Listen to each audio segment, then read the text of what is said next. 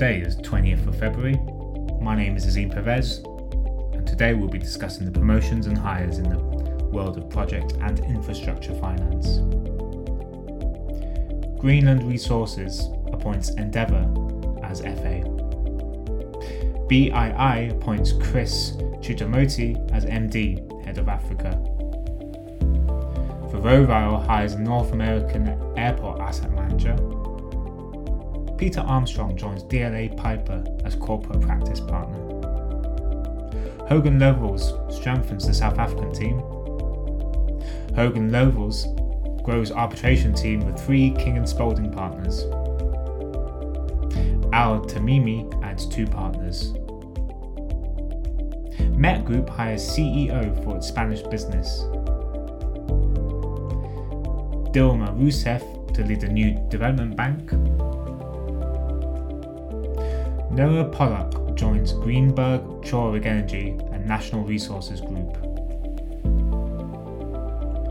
K&L Gates announces new partner in Washington. Willis Towers Watson hires Disha Doshi from Westpac. COP opens Portuguese office.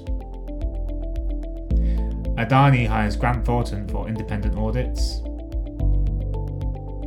Oliver Wright joins DLA Piper.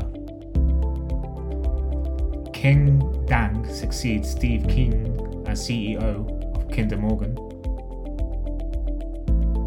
Maguire Woods adds regulatory specialist Brian Franklin. Uniper appoints Jutta Donges as CFO.